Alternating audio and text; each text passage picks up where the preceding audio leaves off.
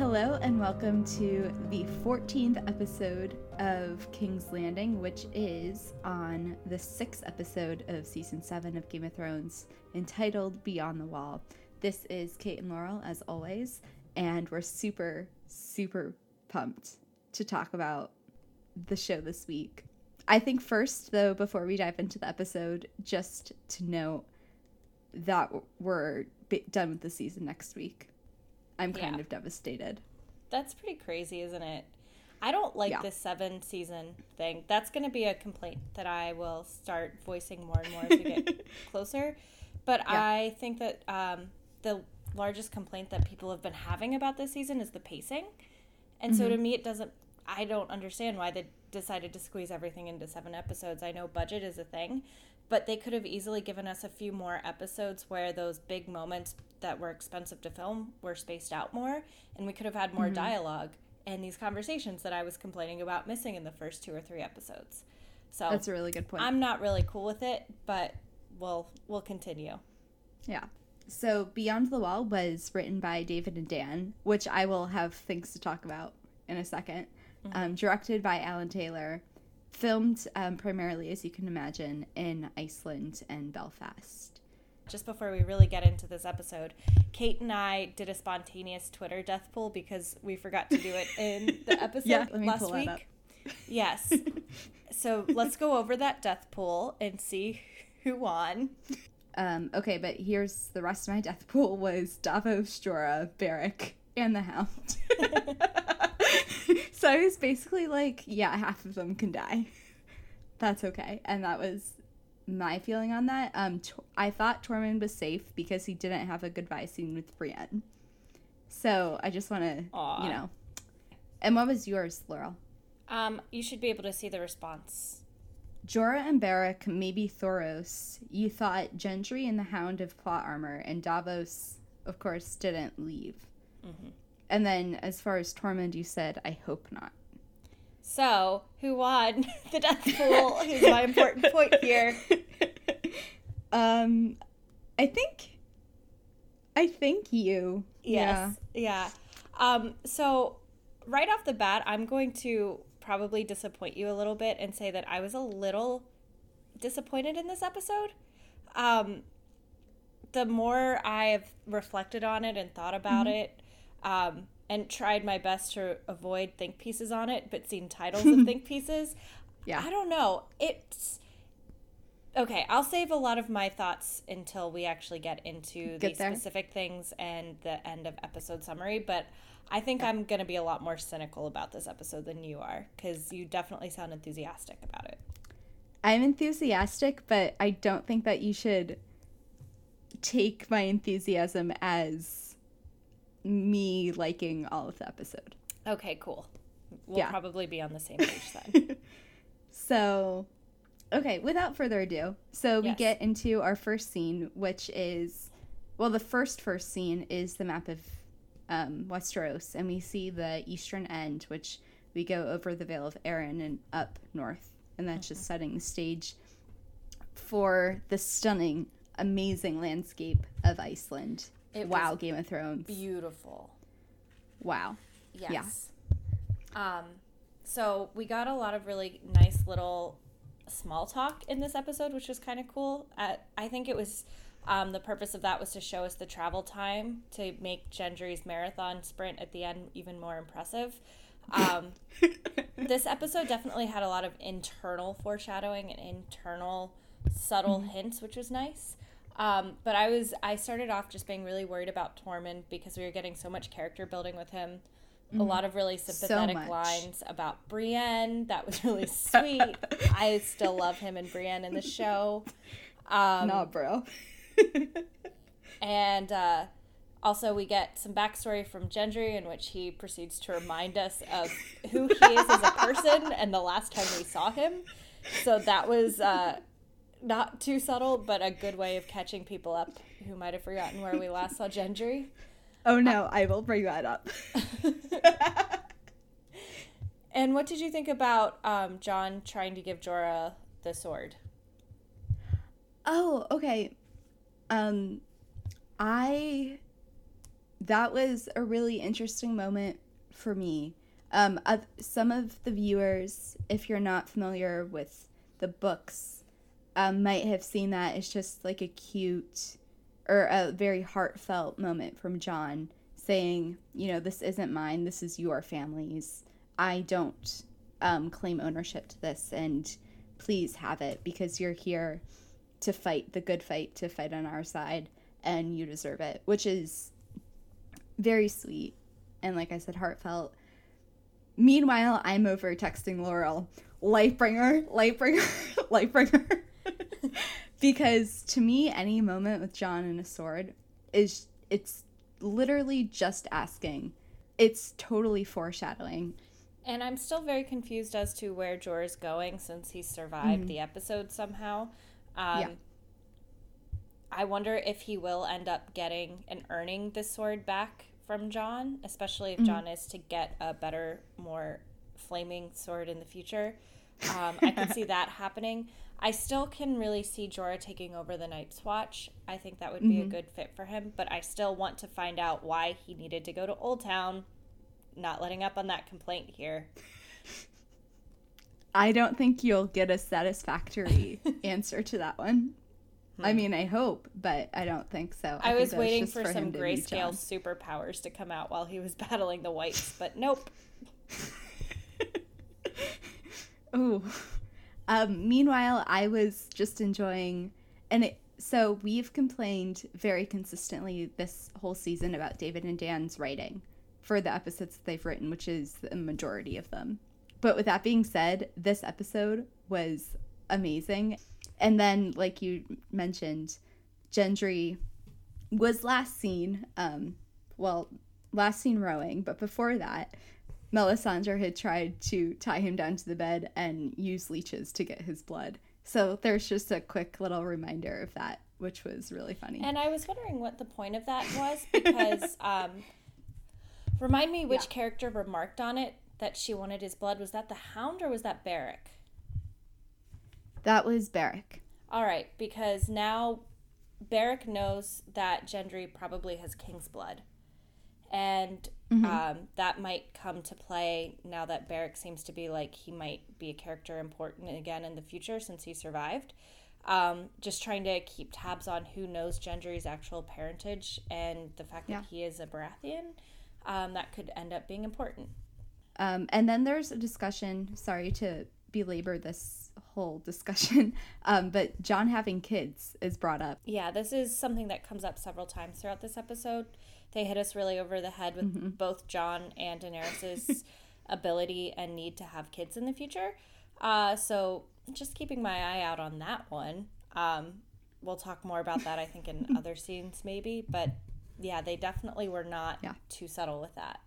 And just in terms of David and Dan's writing in this one, I mean, it was definitely better than the other episodes of theirs in the past. In this season for sure, but there were still a little every now and then things where I would roll my eye on. Like, I don't know if we've ever heard the word bitching used in that context before, or if we've ever heard anyone with red hair referred to as a ginger before. So there were just like tiny little colloquial uses of words that threw me out of Game of Thrones. And that always annoys me when they do that. But it wasn't as bad as Top Knot. We did not get any Top Knots. Okay, but moving on to Arya and Sansa. Do you want to talk about this scene? I really liked this scene, and I thought that we were headed in a good direction with Arya and Sansa's plot in this episode, given this scene. More of their clash of personalities where they're just not going to see eye to eye on a lot of issues. They want different things. They're very different people, but they're still sisters at the end of it. But then the rest of the episode with the two scenes between them just ruined it. And I'm like, what are we doing with Arya? What the hell is this plot? This is worse than season 6, Arya. And that's saying something for me. So I love season 6, so though, Laura. I'm at my wit's end with Arya's. Like, Maisie is fantastic. The acting is phenomenal, but I just don't like the direction she's being given or the lines or the scenes or whatever is happening. But we'll get to those. As of right now in this scene, I like the heart-to-heart. I feel like they both have still have a lot to explain to each other. I think Sansa could maybe actually go into detail about what she's experienced, as horrific as it is, because I think that might help Arya see her a little bit. But then at the end of this scene, Sansa asks Arya where she got the letter, and Arya changes the subject and doesn't really answer. So I thought this was a setup for Peter. I thought that they were like trying to set Peter up here a little bit, to see if, like, I thought that they might have already had this conversation, and then they were having this like faked one, staged one, to see how Peter would respond, so that Arya could prove to Sansa that Peter was out to get her or something. Mm-hmm. Because I thought that's why she didn't respond to the "where did you get it?" Because I have no idea why Arya wouldn't tell Sansa that Peter, her trusted advisor, had this letter taken. But maybe she feels guilty that she was sneaking around. I don't know. I think I cannot accurately predict Arya anymore, because I do not know what the hell they're doing with her character. But that was also probably left over because I thought at the very beginning of the show, I thought that was what Sansa and Jon were going to do, was to set Peter up. Because they do... Sansa, even if she figures out Peter and is onto Peter, she can't just execute him.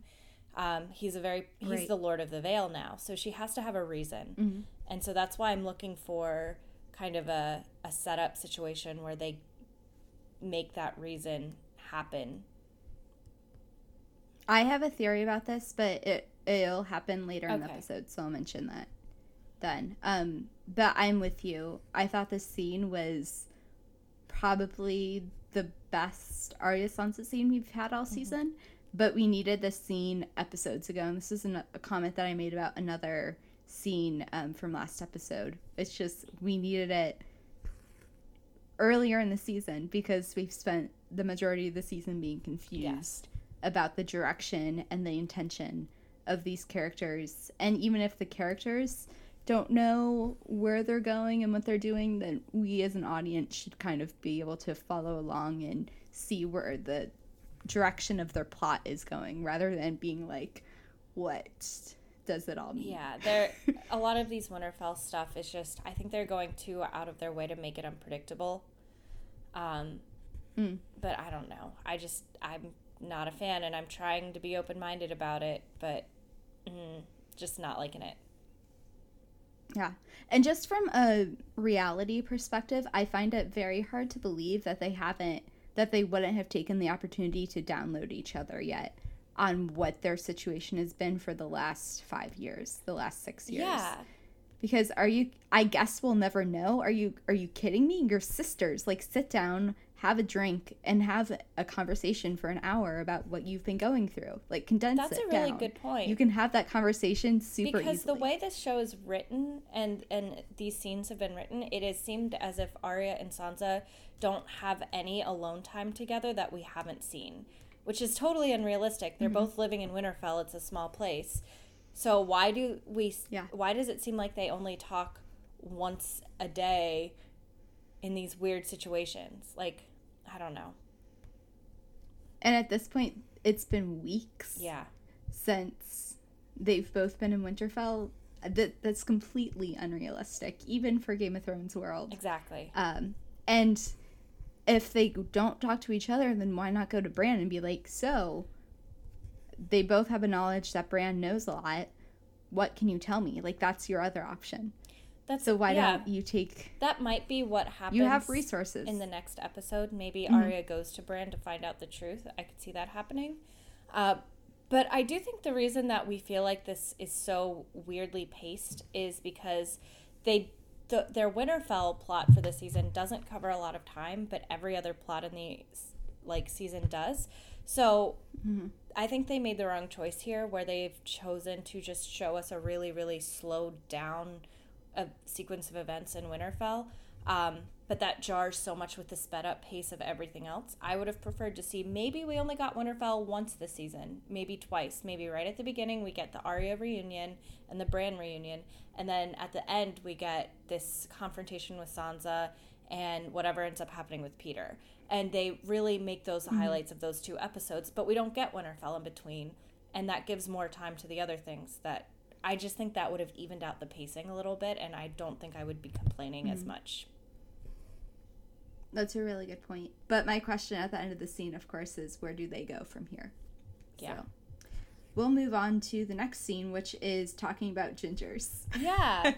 I have written down in my notes right now, we're definitely going to lose Tormund, because this, again, we're getting so much set up with Tormund where he's lovable, he's goofy, we're getting reminded why we like him so much as a character.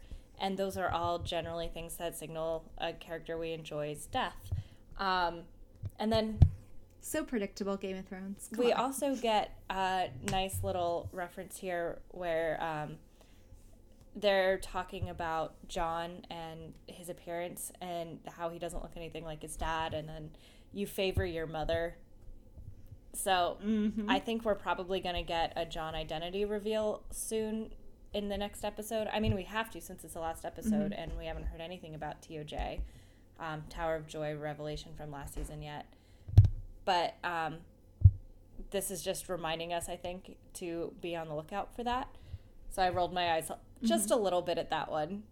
Just a little bit.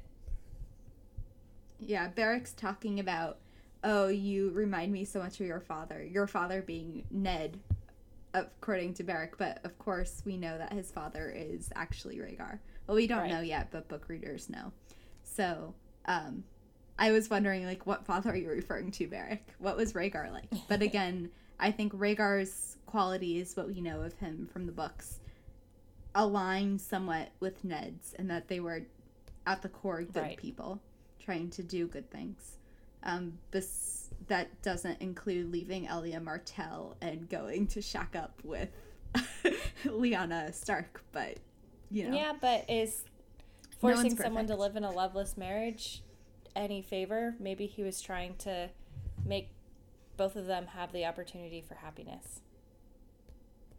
Yeah, well, we don't know what the situation was. If Elia was also like, yeah, we need to annul our marriage. Or if Elia was blindsided and like, right. What? Okay, so there's a lot of Brienne of Tarth jokes in there with the Hound. And I love this because as soon as Tormund realizes that the Hound knows who Brienne is, he's just like opining on how much he loves her and how he wants to like have all of these large babies with her. And I'm just like, oh my God, I love this. I love that we finally have someone adoring Brienne the way that she deserves. And then we also get a lot of Lord of Light stuff. I almost said shit because I'm not that interested in Lord of Light stuff right now. Just because I don't know where it's going or why we keep hearkening back to it. But the one line I did write down is that the enemy always wins, but we still must fight it, talking about the fact that the enemy is death. I actually thought that conversation that Beric has with Jon was one of the more beautiful conversations in Game of Thrones, just saying, like, death is the enemy, and, you know, we always lose in the end. That's our destiny. But until then, we fight for life, and we fight against the Night King, and we fight for the right to die in our natural state rather than being murdered by whites and being forced to die. Moving on to Daenerys back at Dragonstone. This was great. She has a little tete-a-tete with Tyrion. I love her. Peter and Emilia have such great acting chemistry, and I love watching Daenerys interact with someone who's not in love with her, a man specifically who's not in love with her, because I think that's a really hard line to walk when you're an actor like Peter, where you're acting with a younger female co-star who is gorgeous. And he does pull it off where you can tell he admires and respects her, but there's not this passion of love, as opposed to the way Jorah acted around her. So I wanted to just kind of give kudos not only to Peter for portraying that well, but also to the directors for not making Tyrion in love with her, because I think that would have been a really easy mistake for them to decide to make. This is, again, one of the scenes where I just loved the writing. The conversation, so that funny but important conversation about Daenerys' love life goes into something more strategic, talking about Tyrion's plans for this upcoming meeting between Cersei, the representative from Winterfell, probably Jon, Brienne, Daenerys, Jaime. Are we going to get Euron there? Maybe. Probably. I don't know if I want to bring him up in this episode. But that's going to be a really interesting meeting. So Tyrion is already trying to figure out what traps that Cersei may be laying for them. And I think that Tyrion is learning how to moderate Daenerys a little bit here. But we're also seeing the fact that they really need each other, I think, to be successful, because Tyrion will always play it safe and Daenerys will always be impulsive. And they need to hear both of those perspectives in order to make the best choice. Also, I do like the fact that he points out that Aegon built the wheel, and that this whole system of hierarchy and feudalism was something that her ancestors created when they took over Westeros. And so he also alludes to it a little bit later, but I think we might end up with a democracy in Westeros. He kind of makes mention of the King's Moot and the way they select their leaders and the way the Night's Watch selects its leaders. So I think that could be cool if we end up seeing a democracy.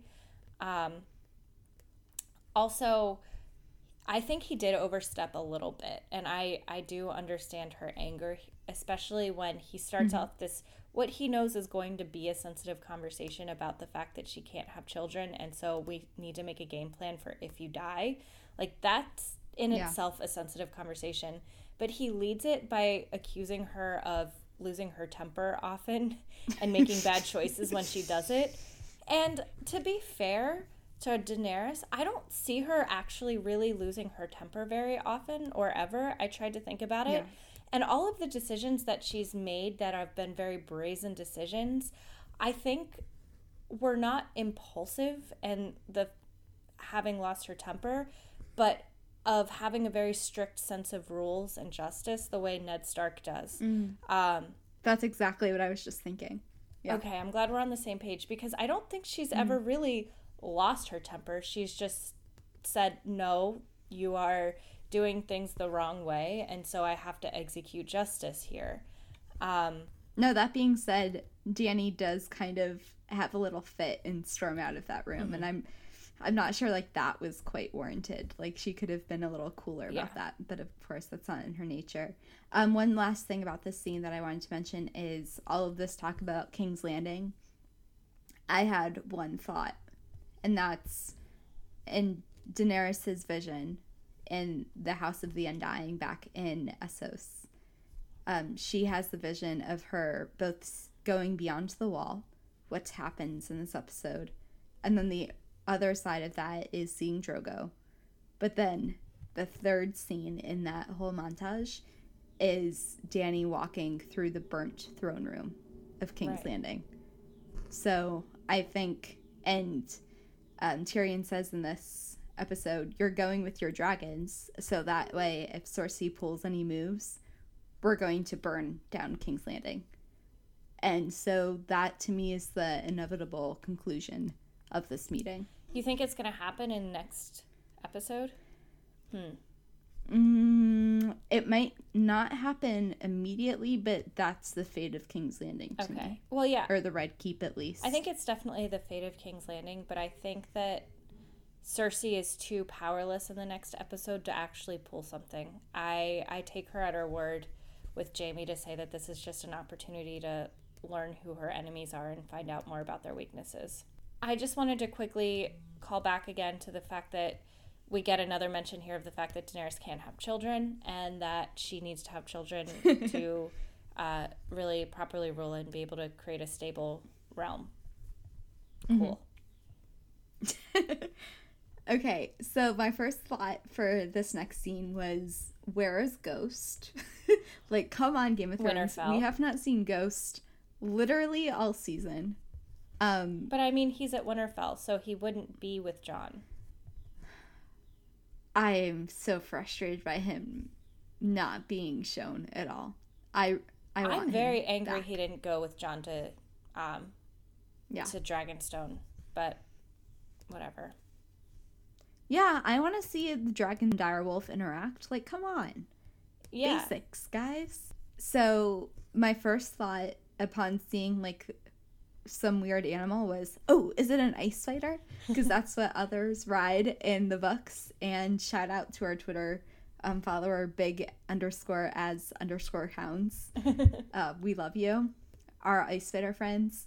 There were no ice spiders in this episode. So, because according to the Inside the Episode, David and Dan have wanted this zombie polar bear for 4 seasons. That's great. So, I wasn't impressed. Okay, guys. It could have been better. This scene had one purpose, and it was to show us that the others can reanimate dead animals. That was it. That was the... We already knew that. Only purpose of this scene was to foreshadow the dragon at the end of this episode. The choreography in this scene sucked. A lot of the CGI was just not good. Thank you. Yes. Thoros getting attacked by the bear, I almost laughed at because it was like kind of funny. His expressions and screams of torture weren't like, it just like, I don't know. I just was not about this battle. I didn't think it was necessary. I thought it was a waste of screen time and CGI money, and it was just dumb and not well executed. So that is my humble opinion. And the moral of this scene is you should have spent the money on Ghost. Yes. You're welcome. Yes. So I think in last episode when we see the 7 walking out of the wall, I commented something to the effect of, where are all of the other people who are going with them? Assuming that they would have a group larger than themselves. It turns out they do, kind of. There's a few unnamed hangers-on, but that's such a cheap shot, I think, because whoever is unnamed is going to be killed. Yeah. And that happened in this scene. That happens in other scenes in this episode. And I was just like, what's the point? Thank you, because this was going to be another complaint of mine. We have just enough extra wildlings to die so that nobody else important has to die. I thought it was such a cop-out, and we see these 7 people go out into the forest. We don't expect 6 to return. In fact, we don't expect any of them to return realistically, but we'll get to that. It was very cheap to have that kind of great action shot of the lone 7 going out, only to have so many extra people with them who died constantly. I had to pause it almost every time someone died because I wanted to go back 10 seconds to see who that was and look closer, because I was like, was that Tormund? Was that Beric? And then every time it was just some random extra. It was just annoying. Yeah. Like, we are committed now as viewers of the show that people we love will die, and they do not have plot armor through the end of season 8. I'm prepared for that. Yes. And that's why my death pool was more than 3 people. So when you bring me an episode where 1 of those people die, I know I'm skipping ahead, but 1? Excuse me? Yes. Like, it's unrealistic. Just totally unrealistic, and not Game of Thrones. Yeah, just saying. And this is a comment that I wanted to make about the whole season in general, is that we've had, in Game of Thrones, by Game of Thrones standards, a very, very low death count. But anyway, so we can move on. Do you want to talk about this? Yeah, so this is Sansa and Peter, and Sansa's getting advice from Peter. And I hate this scene because, again, it's not realistic. Sansa learned her lesson about Peter. She was very clear at the end of last season, and even some of the beginning of this season, where she doesn't trust Peter. She knows better than to get sucked back into his counsel. And here she is, taking advice from Peter. And again, while I was watching this, I was thinking, this is probably Sansa still trying to set Peter up and get him to admit something to her, because that's where I thought this arc was going this episode. But no, I mean, the one piece of advice he gives her, which is to get Brienne to intercede with her, between her and Arya, she obviously doesn't take because of what she ends up doing with Brienne. But other than that, like, she's sitting there complaining about her sister to someone she can't trust. And I just don't get this. I don't get what they're doing with Sansa. Like, it's like they forgot about the rest of her plot this season. Yeah, and it's like they forgot about all of her character development and growth. Mm-hmm. Like, unless we end up getting a really awesome thing next episode where she orders his death and it turns out that all of this has been a setup, I'm just not sure why they feel the need to have Sansa fall back in with someone who she doesn't trust and knows better than to trust. It just doesn't make sense. Yeah, from the scenes that we've seen so far, it doesn't make sense for any of it to be a setup. Like, I don't know the point. Yeah. And this conversation, like you said, is it's heartfelt, it's genuine. There's nothing that screams setup about it to me at all. It's just very bizarre. But anyway. The one thing I did notice is that she asks him where... She's like, where could she have found it? Where could Arya have gotten this letter? Mm-hmm. And he just kind of doesn't respond to that. So if Arya admits that she got it off of Peter in the next episode, maybe that could be where they start to put it together and put his role and everything together. Yeah. But that's really the only thing I could see. I don't know. This whole plot is stupid. I'm just waiting for the end of it, honestly. Yeah. And we know, like you just mentioned, that Brienne does not end up interceding on Sansa's behalf to Arya. Brienne, of course, is presumably still acting as Arya's weapons trainer, while she's at Winterfell. So, moving on, we have another scene beyond the wall. This one I just have SOS, save the group, save Gendry. He should have had a boat. I say, did they really think this was a good idea? Like, here they are. There's another. Who, the writers or John the and characters? Company. Yeah. Okay. Where it's like, here's another and some whites. Let's just attack them. Point blank. It's only a few of them. So we do learn one important piece of advice or of information, which is that if you kill an other, all of the whites it created die with it. So basically, as far as endgame stuff goes, the only way that the living can stop the dead army is by killing the Night King. Yeah. He has to be target number one. Yeah. So they get the white, and the Hound puts the hood over the white because I guess they wanted to save money on CGI for the face. They get onto the rock on the frozen lake, which I actually wanted to mention just quickly, production note about that frozen lake, that was actually concrete, and watch inside the anatomy, because that was amazing what they built, what they did.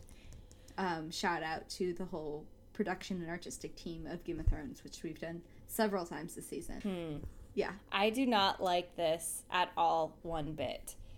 Whole battle on a frozen lake thing. Yeah. Especially listening to the way they came to it in the Inside the Episode. They literally were like, well, we knew that they had to face up against the others, and we knew that they had to get into a holding pattern until Daenerys could get there. And so the only way we could think that would happen would be if they were on a lake and the others couldn't cross it.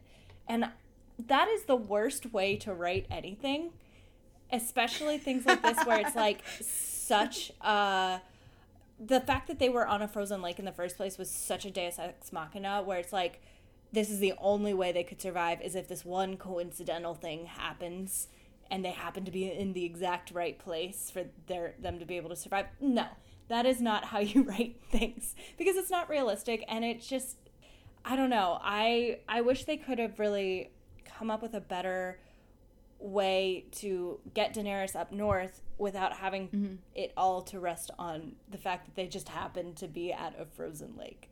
Like, I don't, it felt lazy to me, I guess, is the best way to describe my complaint. Okay, I have a few things to add. I'm agreeing with you wholeheartedly. Number one, I don't know how far they've gone, but the fact that they went to send Gendry to run and then expect him to get to the wall and be able to send a raven to Daenerys within, and this has to be within the space of just a few days at the most, because they don't have food or water with them on this frozen rock. Mm-hmm. That's stretching the imagination, and that's being generous. So I was trying to think about this. If it looked like they were maybe a day and a half. Okay, so let's assume that they were like less than a day out on their hike from Eastwatch. So that Gendry probably ran for about an hour and a half would be my guess. This is being very lenient and generous. And assuming Gendry is an athlete. Right. And adapted to cold climates. But so let's say it took Gendry 2 hours to run back to Eastwatch, which is generous. Mm-hmm. Then they have to send a raven from Eastwatch to Dragonstone, which would easily take a day. With the maester that they don't have. So it would probably take at least a day to get from Eastwatch to Dragonstone, and then Daenerys has to get prepared and fly all the way up there, which would still take like half a day. So we're talking, at best, being super generous, a day and a half of Jon and the others being on this lake. And we even got a hint about this at the beginning of the episode where they're asking Tormund how he survives out here, and he goes, you just got to keep moving. So they're not moving. Hypothermia is setting in. They don't have food. They don't have water. They're not staying active. And then you haven't even touched how the Night King has ice powers. So he really could have just refrozen the lake. Oh, yeah, that too. That is the whole thing. That too. I was like, seriously? The one time you want to show restraint, Night King, you're not going to freeze the lake. Oh, also, Gendry there's no path. There's no trail. It's snowing, so all of their tracks are covered. How does he find his way back? Wow, we're just tearing this apart. See, yeah, this is what I mean. This episode had a lot of really great moments where I was like, oh my God, I love this. But then when I sat back and reflected on it, I was just like, no.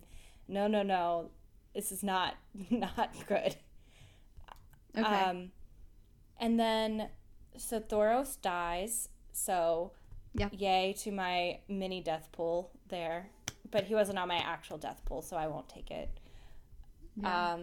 I'm glad Jon remembered to burn Thoros because I was yelling that at the TV. I was like, you guys have to burn him.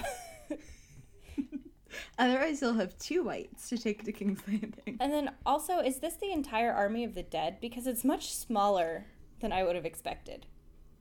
Yeah, so my impression was that this is simply a contingent because it's not enough, it's imposing, but it's not enough that all of Westeros has to fight it. So, I mean, it's conceivable to me that the Night King starts with a small force and then kills a bunch of people in the north, and that's who they use to build up the army before they get to the neck. Thinking of next season, I had the thought during this TV show, I was like, we're going to see some of our favorite characters come back as whites, I bet. I've never even thought of that before, but that's probably going to happen. But let's get to the part where I did call this before I saw them that the dragons would be called to be onto the wall. Yeah. So I'm just saying that. Yeah. And I love Daenerys' white coat. I was so glad to see that she came prepared with a tailor who knows how to work fur. Although we're out of order a little bit, I think. Yes, we are. Yeah, so we get Sansa decides to send Brienne in her stead to King's Landing for this meeting parlay that I'm calling it thing. Yeah. Which is interesting because she is, I think in a way that her way of trying to show that to herself that she does trust Arya, because she's ignoring Peter's advice and she's basically isolating herself even more here. By sending Brienne away, and that is what is making me wonder. That also made me confirmed to me that, oh, this is a setup. She and Arya are in this together because she's literally now has no defender on her side. But then the rest of the episode made me change my mind on that. Yeah, I wonder if we should overlook that inconsistency, because that overarching point about Sansa knowing how physically vulnerable she's been in the past and how super aware of that she should be now would seem to indicate that there was some complicity between her and Arya. Yeah, but then the final scene between the two of them just throws that out, and I don't know what's actually going on. I really hope that this whole situation ends by the next episode, because I can't take this in season 8. I'm over it. Yeah.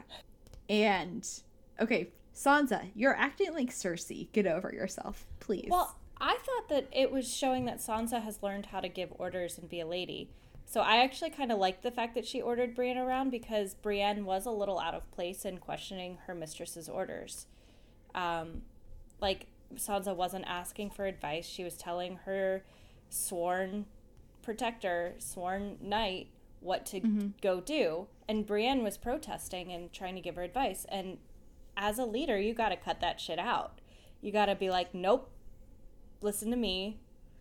I'm your lady. You're going to King's Landing. So I kind of liked the fact that we got to see Sansa give an order like that. How much does Sansa acting like Cersei bother you, though? I didn't even make that relation. I didn't even notice. Okay. I just saw it, Sansa being a leader. So that's interesting. For me, she's walking a fine line between being a responsible leader versus being someone like Cersei who's not going to inspire loyalty. I mean, to be fair, Cersei is really the only strong female role model she's had for most of her young adult life. Yeah, that's why I'm worried for her. She hasn't really seen any other ways of women taking charge other than being very bold and demanding. So, I don't know. I liked it. Okay. So then we get the Daenerys scene, which we've already talked about. Yeah, I have in all caps, all of them are going, meaning all of the dragons. Yeah. I was totally with Tyrion on this one. I was like, yeah, if you die, you die. Yeah, I also thought this was great acting from Peter, so Emmy consideration round 2. Yes. So while all the dragons have left Dragonstone, a point of clarity that I would like Game of Thrones to address is how this makes Dragonstone vulnerable, because King's Landing is not far at all from Dragonstone. But they do still have the Dothraki there. Yeah, but they don't have a navy. Their navy's been wiped out. So, I mean, they're at least a little bit vulnerable, but I can suspend my disbelief slightly. Yeah, and also, probably, Daenerys wasn't planning on being gone for more than a day, probably. Okay. But anyway, so let's, go back to North. So I'm about to make another Lord of the Rings reference that you're not going to get, but maybe our listeners will, which is that Sandor Clegane is being such a Pippin right now. My favorite character in the Fellowship of the Ring is Pippin, Peregrine Took, who has this bad habit of making every situation worse. I was like, okay, Sandor, you probably shouldn't be throwing things at them just out of spite. This is a bad idea. Out of boredom, I think, more than spite. Yeah. I wrote, these period are period impossible period odds period. Yes, this is not something that 6 main characters should have survived. But we've already gone down that little wormhole, so. One thing we didn't mention is that Tormund took Gendry's Warhammer. Yes. And we got a good shot of it here, and it does look like it is obsidian. So I think it is just randomly this obsidian dragon glass hammer. Thank you. And I don't know how he came to find it, but it's what it looks like. No, I think he made it. And then I was talking with someone on Twitter, like, so the how is questionable, but it does appear, like you say, to be, you know, the dragon glass. Okay. And then I also am not happy about the fact that we're fighting a battle that involves flaming swords on top of ice. This is just like, I don't like this whole frozen lake at all. Did you also think that Beric should have really just used his flaming sword to literally light it up and then draw the circle around the rock? Or like poured alcohol around the ice and then light it up? That's literally what I was expecting, since there was that cask so often. Like, I was expecting them to like pour the alcohol out and light it on fire. But no. And then we get this weird thing with Tormund and the Whites. And I'm also going to complain about the Whites in this episode, because in the past we've seen the Whites fighting like actual humans, and that's what's been so terrifying about them. They're just like dead soldiers who come back to life constantly. Well, wildlings mostly, but yeah. Yeah. But in this episode, it reminded me too much of The Walking Dead, honestly. They were very much these weird zombies that could be destroyed very easily with just like a quick wielding of your hammer or stroke of the sword. Like, They were each killing hundreds of Whites, it looked like. And Whites aren't supposed to be necessarily easier to kill than regular humans. In fact, harder, because they keep coming at you after you've destroyed them. Mm-hmm. And so, I don't know, I felt like they were really ripping off of The Walking Dead in this, the way they displayed the Whites. And it felt like they dumbed down the scare factor of the Whites a little bit in order to make them more beatable. And as much as I love Tormund, I think he should have died in that scene, because watching a beloved character succumb to that kind of onslaught would have been way much more of an emotional impact than watching random extra wildlings die. Yeah. No, I agree with you. So, a few things. If you go back to another time where we've had Whites attack, was right outside of the Three-Eyed Raven's tree with the Children of the Forest, and how Bran and Mira and Jojen literally needed... Jojen sacrificed himself. The Children of the Forest had to come out to help with their fireball. So the Whites just kept coming, right? And you can stick a sword in them and they will still move, because they are not human. That doesn't hurt them. They have no... they don't need the skin. Like, they're just magically held together, all of their bones and muscles. It was just not consistent with the way they've been displaying Whites. Speaking of consistency, Whites come out of the water to get Tormund and not to get Jon later in the episode. Seriously? And we've seen them... That's ridiculous. And we've seen them be held by water in Hardhome as well. So... okay, cool. I am so confused. But yeah, then... I felt like a lot of this battle was done for dramatic effect without really any care towards maintaining the credibility of the Whites. And that's just frustrating as a dedicated fan. I expect better, especially during a battle sequence. And then we get the dragons, and I started crying. I wrote, this is the most beautiful thing I've ever watched. Hallelujah. One thing that I totally missed saying earlier, which is when we get the White that they capture makes that shrieking noise, and we start hearing that ominous, it sounds like a storm coming or something. I thought that was a really cool callback to 2 episodes ago when we got the Dothraki that you could hear in the distance coming. Oh, yeah. And then eventually the dragon. So I just really appreciated that mirroring. But yeah, when the dragons come here, I literally started crying because it was such a beautiful moment. You know how I haven't cried all season? Yeah. This scene stressed me out.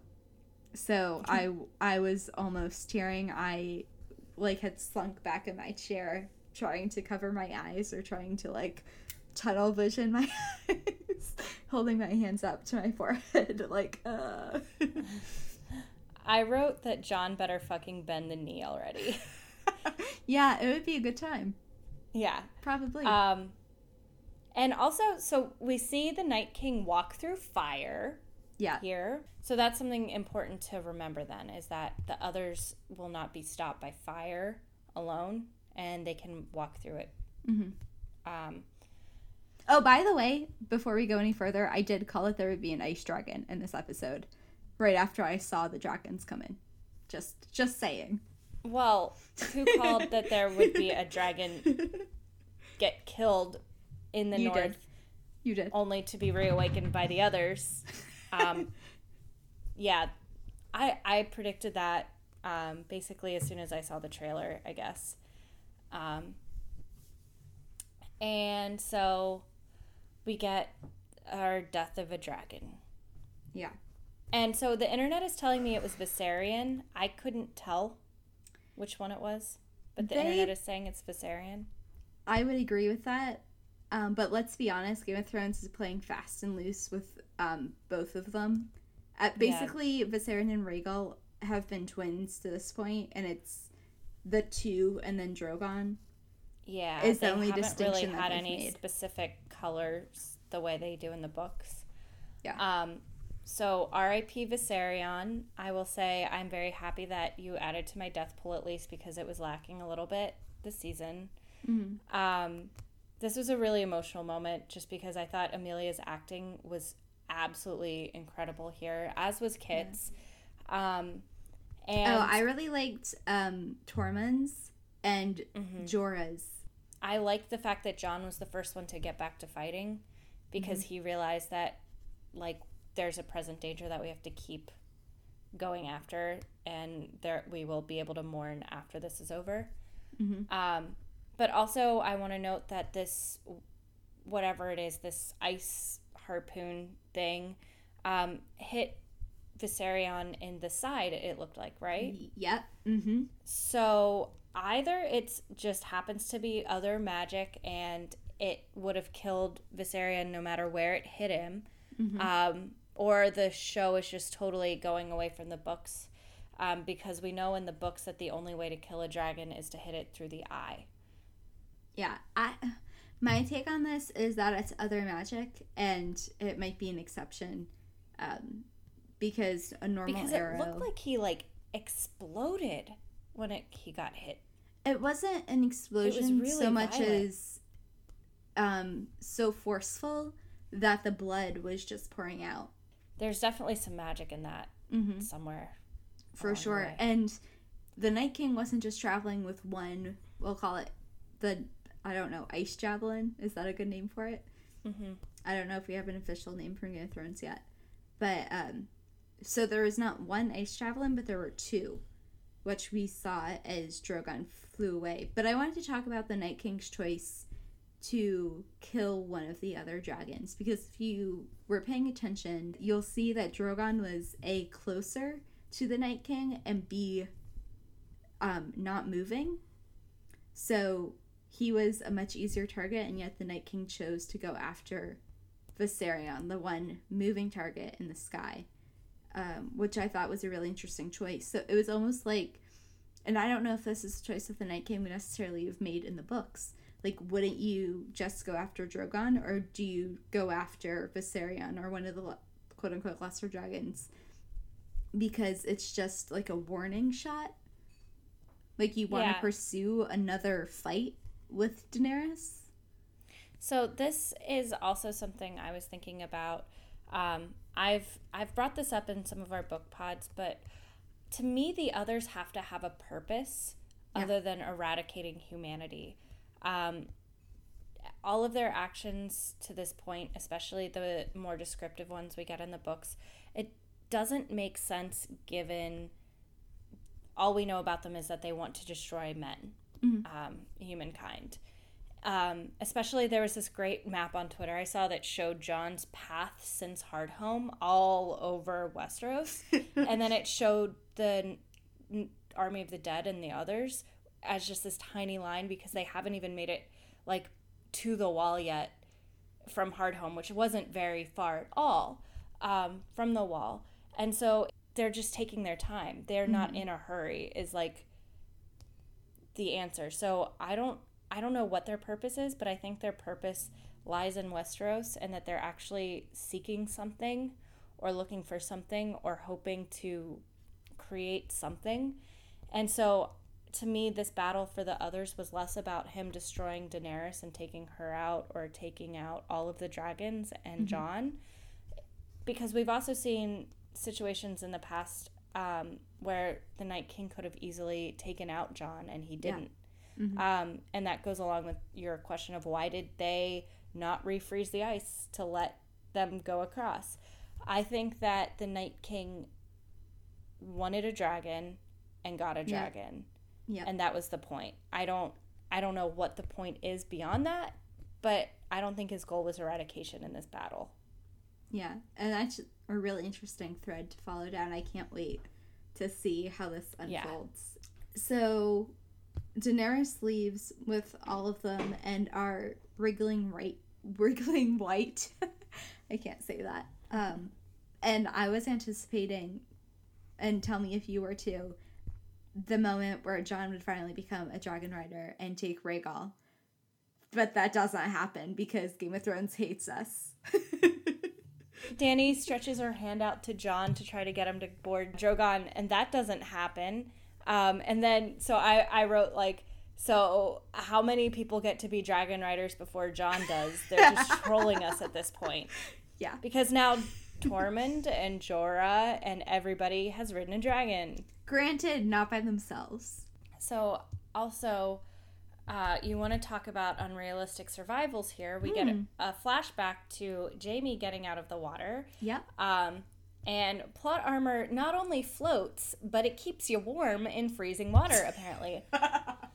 Because you do not survive that. You don't survive being submerged in frozen ice water for that amount of time and be able to come out. You just don't. And you don't pull yourself out of it.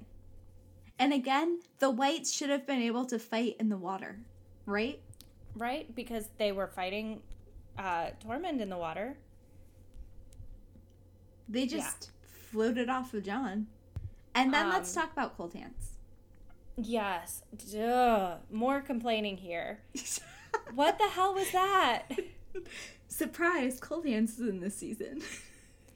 Oh, yeah. He totally managed to find them in the vast Great North, even though the last time we saw him was right in front of Castle Black, which is like hundreds and hundreds and hundreds of miles west of Eastwatch. So that's cool. And then he totally sacrifices himself. Like this, you want to talk about Deus Ex Machina. I don't like it in my Game of Thrones. This bothered me, and then I watched the inside of the episode, and it made me... They basically knew, and I think this is probably straight from George R. R. Martin, that Cold Hands' ultimate purpose, and again, not Benjen's ultimate purpose in the books, but Cold Hands' ultimate purpose is to die doing that service. And so that's essentially what this was. That's why he didn't get on the horse with Jon. They just needed a way for Cold Hands to die in a way that was legitimate and genuine to that story. So that's why that happened. Meh. Do you want to go to Daenerys the Wall? Yes. At Eastwatch? So I cried again here because I was so sad for her. And then we get Jon coming in on his horse. We need to note that this episode is very important because 3 things for Daenerys specifically. Number 1, Daenerys has now seen the wall, which is a humongous feat in itself. We have been waiting years, if not over a decade, for this in book world. So this is like amazingly gigantic. Huge deal. Number 2, she went beyond the wall and she fought a battle against the freaking Night's King. That's another huge deal. And number 3, she's now lost a dragon. So I can't state enough how important all of these things are. And then we're falling in love with Jon. She doesn't really seem to mind the fact that he was lying to her about getting stabbed in the heart. We get the greatest scene in the entire show next, though. My favorite scene. I loved this scene. Is this Arya and Sansa? That one? You're being sarcastic, right? Yes. Yes. This was the worst scene I've ever seen in my life. And it's nothing on Maisie and Sophie. They acted it as well as they could, given the terrible direction that this seems to be headed in. But, excuse me, but what the actual fuck is happening? I don't think that we could say anything in commentary about this scene that we haven't said already. Talking about them earlier in this episode, but I was, like, legitimately confused, like, how Arya is going to threaten Sansa and then just give her is this her way of saying everything is Littlefinger's fault by giving her the dagger? Like, that's the only thing that I got out of this scene. I did a little thinking on this and soul searching on this, and I think I might have a couple of ideas. But first, I want to complain about everything because you have done no complaining. Arya's psychopath is really coming out strong here. Yep. And I don't think Arya would torture Sansa like this in any. So I don't buy this characterization. I don't understand where they're going with it. That being said, I have done my best to try to think about where it might be going and what the hell that meant where she handed her the dagger at the end. Mm-hmm. Sansa needed to learn about Arya's powers, and it was unfortunate that they decided to do it in this weird, creepy way, but now Sansa knows about Arya's powers. Mm-hmm. Sansa has said multiple times how important Peter's role as Lord of the Vale is, and how she is only as strong as she is as long as she has the Vale Lords and the Northern Lords on her side. So I think this is Arya's way of, especially if we do get some realization on Arya's behalf of how awful Peter is in the future, in the next episode, if that comes full circle, if this was a setup or if it wasn't a setup, I think this is Arya's way of offering to become Peter for Sansa. That's where I was just going. And giving Sansa that choice. Because they could still have Peter. Peter could still be an important ally to them, and Sansa could still have the Lords of the Vale on her side. Right. They just would have Arya pretending to be Peter. But I still think it's a really awful way to introduce Sansa to the whole concept that, hey, sis, I can steal dead people's faces and become them. And also, what if I do it to you? Like, what the fuck was that? That was just weird. Yeah. So we'll just leave that for our next episode. Again, hoping that this is resolved in a way that makes sense. Because this is something that needs to be addressed before season 8. So let's get back to Jon and Dany. They hold hands several times. Jon calls Daenerys Dany. And of course... Which is weird. I love it because I've been calling her Dany. In the books, Daenerys' chapters start with Dany. They don't say Daenerys, they say Dany. So Dany is like a colloquial name that everyone in the fandom uses for her. But I've never once heard anyone in the show other than her brother, who was evil, call her that. So where would Jon have gotten that nickname from? He just came up with it. And then, yeah, and why did he feel it was appropriate to call her by a random nickname when he was sitting there dead? But he still hasn't even bent the knee to her. Like, it was oddly out of character to me, and I just didn't really like it at all. It felt supernatural. Like, it didn't to me. They've just become... I think this really made them closer in the realization that Jon was a brave and stupid hero for her. And that was like the final step of mutual admiration that they both got to. I think it made them closer, for sure, but I think there would have been a better way to write it. I just didn't like his use of a casual nickname. It just felt weirdly out of place. I don't know. To be fair, though, he only says that twice. Jarring. And then he's like, okay, you're not a fan of that nickname. That's fine. Like, I'll call you my queen. I'm glad that he finally bends the knee. That was a long time coming. And I like how vulnerable she lets herself be, but I also don't like that her immediate reaction is to question it. That just... What do you mean? Was gross to me. So he bends the knee, and she goes, but what will everybody think? What will your Northern Lords think? And I don't know. To me, that's not a very strong position to take, especially when you've been badgering him to bend the knee forever. Yeah. No, I agree. I didn't buy that reaction. I don't know. Yeah, her reaction should have been something along the lines of, it's about damn time. I've been asking you for months or however long it's been. Exactly. I just didn't like that. I felt like it kind of put her in a weaker position than she needed to be in that situation, given that she was already in a vulnerable place having just lost a child. Speaking of children, we also do get the conversation where she lets Jon know that she can't have children. And then he looks at her with the smolder. Yeah.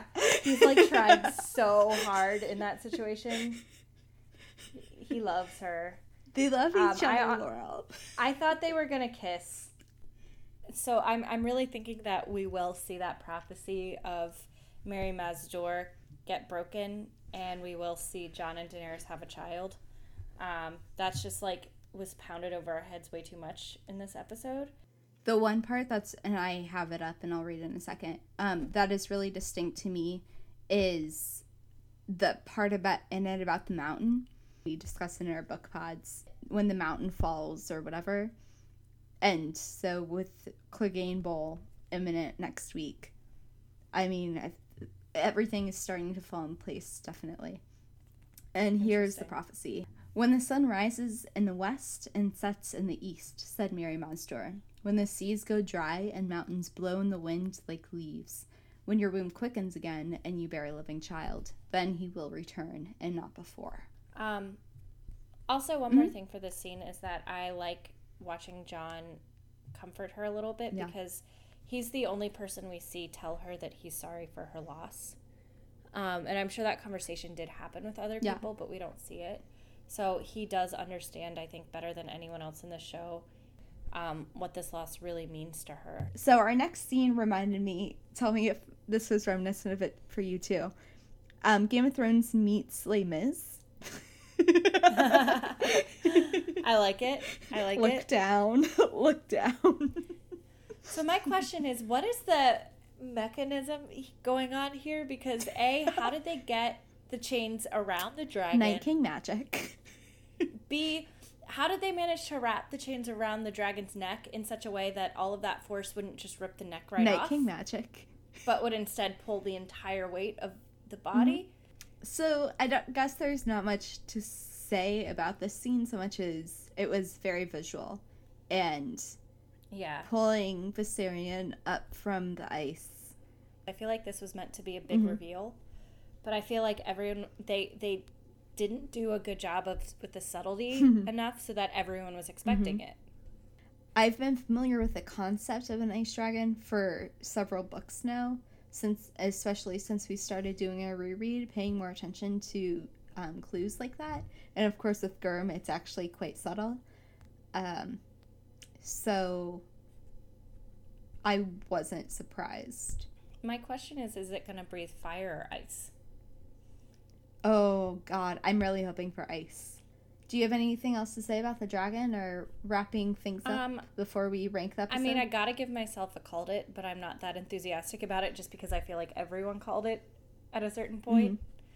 And then also just updating everyone that finally my death pool is up to 2 for this season. Again, there should have been more deaths this season. Is your death pool? Your death pool's at 0, so. Yeah. Well. So looking at this episode as a whole, and especially the title of it, which is Beyond the Wall, I think that pretty much sums up my lack of enthusiasm for this episode as a whole. As much as I loved some of the big moments, it just, so much of it rang flat, and as you said, we found so much to complain about. But Beyond the Wall doesn't really have any subtle meanings or layers to it. Like, outside of the North, we saw Tyrion and Daenerys interacting. Didn't know Beyond the Wall there. And we saw all of the North stuff with Sansa and Arya at Winterfell.